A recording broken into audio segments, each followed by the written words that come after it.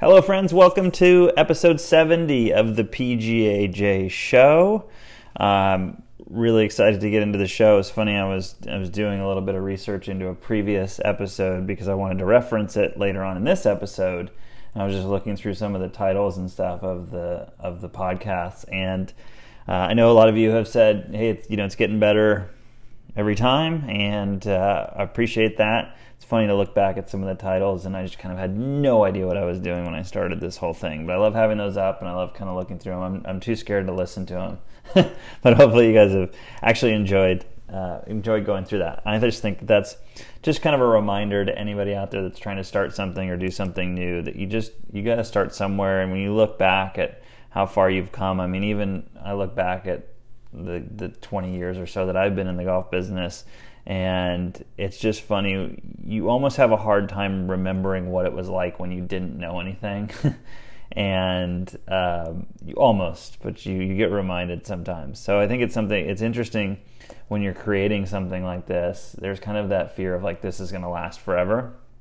I think that it's just something you kind of have to get past. So hopefully I can have all my stuff out there, and hopefully there's enough value in it for you guys to get something out of it. But at the same time, it's scary to have it kind of out there, but there's just no other way to do it.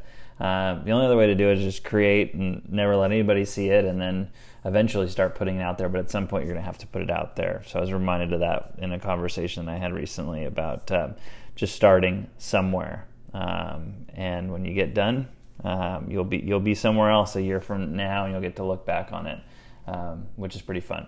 So anyway, what I want to talk about today, a little bit of clickbait in the title, talking about, oh no, is this going to be the episode where Jay says it's not worth it to get your PGA?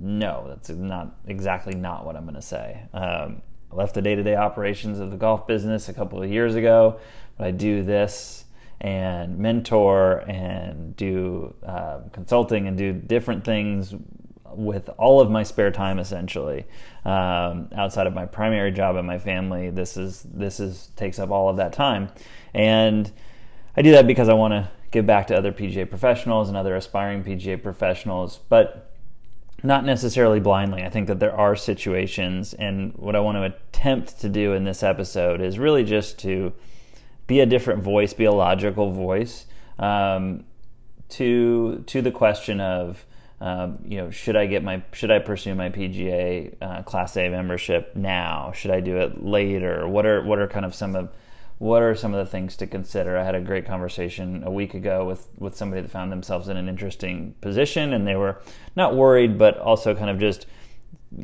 trying to figure out what the opportunity that they had, where that was that going to take them away from where they initially thought they were going to be going, and what were some things to consider. And I think that's just a conversation that's really hard to have. It's an easy conversation to have, but it's a hard thing to think about on your own when you're kind of on your island and you're like, well, everybody says that I need to go this way, but there's this thing that I really want to do. How am I giving up on this thing that everybody says I need to do? So that's the purpose of the show today. I wanted to get into that a little bit. I know a lot of you have your Class A already, or are going to university programs where you're going to come out, do your 6 months, and boom, you're basically done with your Class A. But I think that this will be something that is just something good to listen to, because I think it not only relates to the Class A part of it, but just opportunities in general, and kind of thinking through them logically about your career, and not losing sight of your overall goals and things like that. So I think that this will be beneficial for everybody, as well as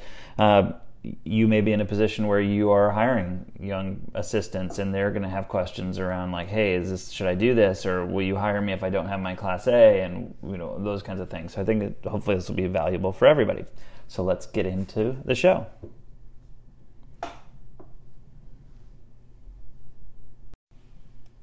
So one of the big considerations in pursuing your Class A is opportunity. And I think that we can find ourselves, the Class A is interesting because it's kind of like always something that you kind of know that if you want to be a PGA professional, it's something that you need to do. But I think that there are often opportunities that may present themselves that make it not necessarily the thing to kind of, you don't want to give up on that opportunity do the thing that's going to give you that opportunity later. I don't know if that makes sense. I was trying to figure out how to kind of intro this section, but basically just walk through kind of a couple scenarios, and I'll kind of try and make this make a little bit of sense. Is that you know that there's this thing that you need to do, and you're on this path to, okay, I'm going to work at a green grass facility. I'm going to learn. I'm going to go through the levels, and it's going to take me this long, and I'm going to become a PGA professional, which is going to open all of these doors for me. Oftentimes, you find yourself in a situation where you have a great opportunity, and not just the Class A portion of this. I mean, for example, maybe you're in college and you're pursuing your Class A, and you do an internship at Augusta National, and they say, hey, we're really looking for somebody full time as an assistant.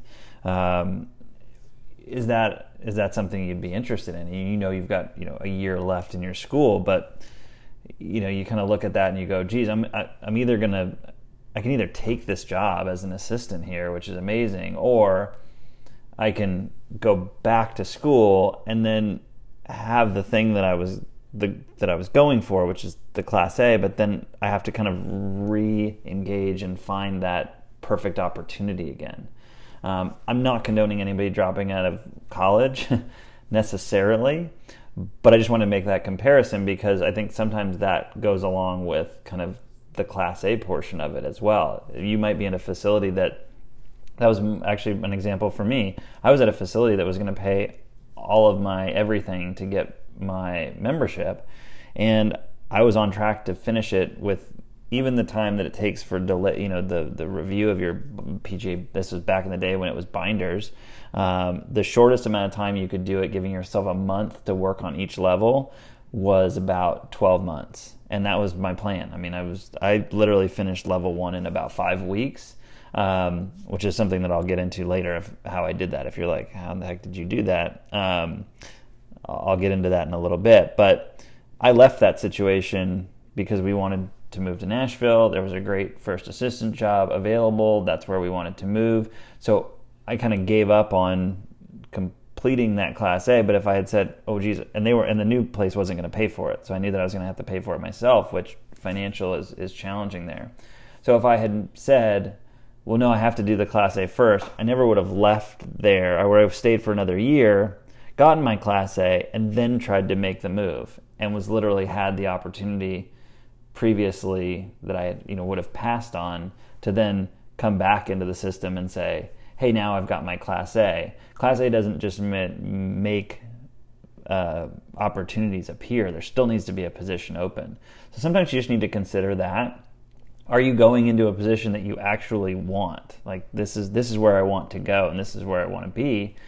I can get the other thing later. Obviously, as long as the facility is supportive of that.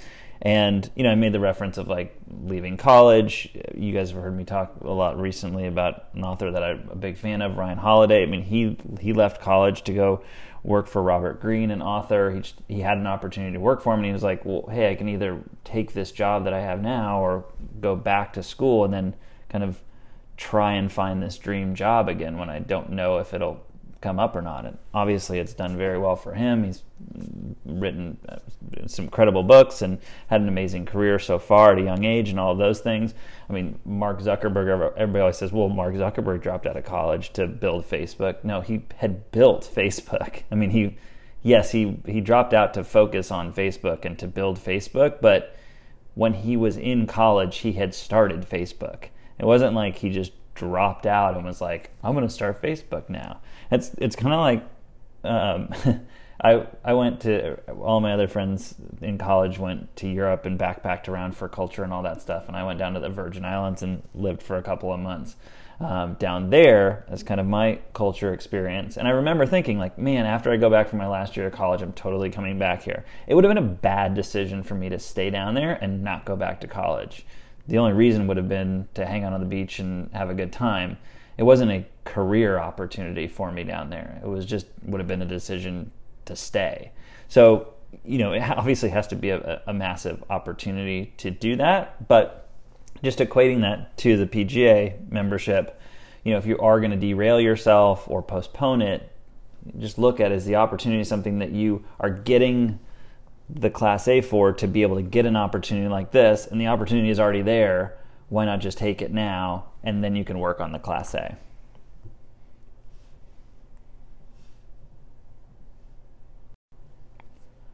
The other thing about getting certified by the PGA with your Class A is that the work actually gets easier over time.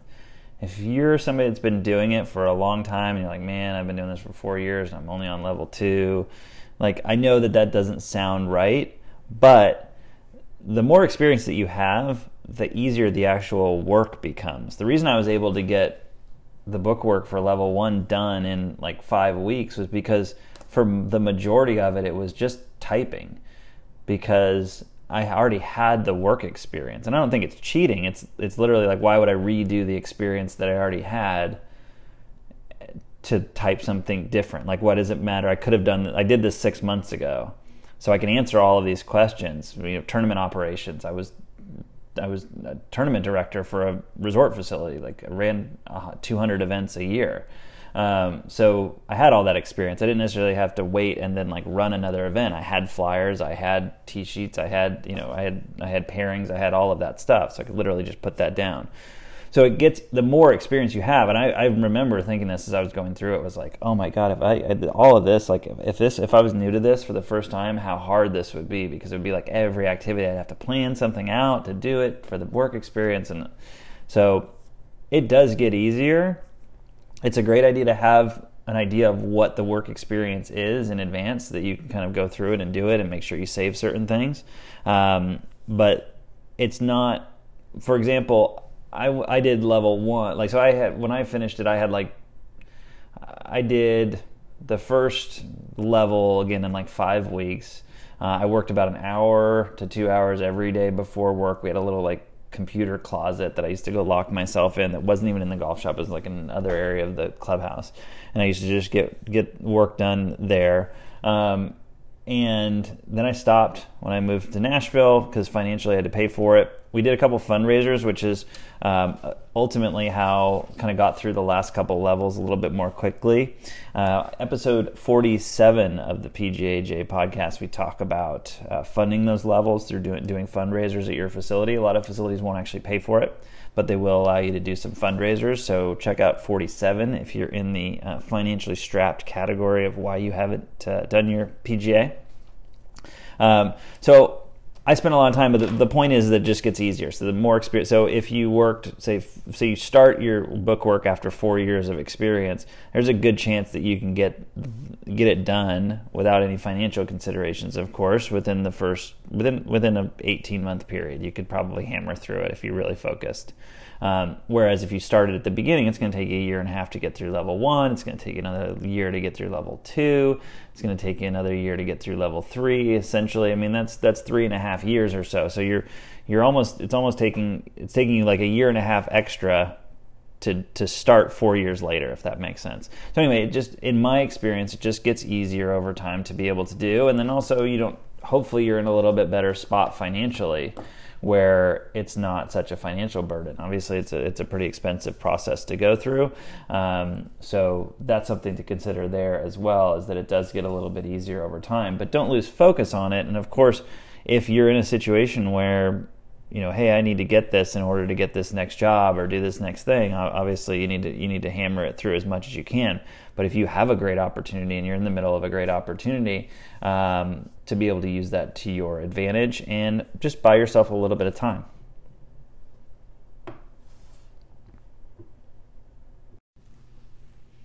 So keeping in mind the opportunities as they present themselves and how those paths relate to the path to membership. And then just remember, it gets easier over time.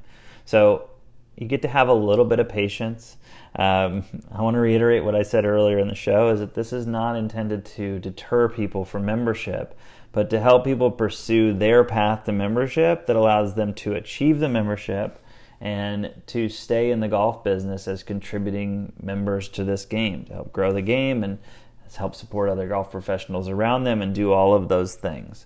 So having a little bit of patience, having it take a little bit longer, allowing you to achieve all of your goals that you want to, and still be able to achieve the membership, which can open up a lot of opportunities for you, is the best way, as long as you make make it through and you stay in. So I appreciate you guys listening, and as always, you can reach me on my email, j@pgaj.com, if you have any questions. Also Instagram and Snapchat, PGAJAY, and on Twitter, PGAJGolf. I hope you have a great day. I'm sure I'll talk to you somewhere on social or by email, but if I don't talk to you till the next time, I'll talk to you then.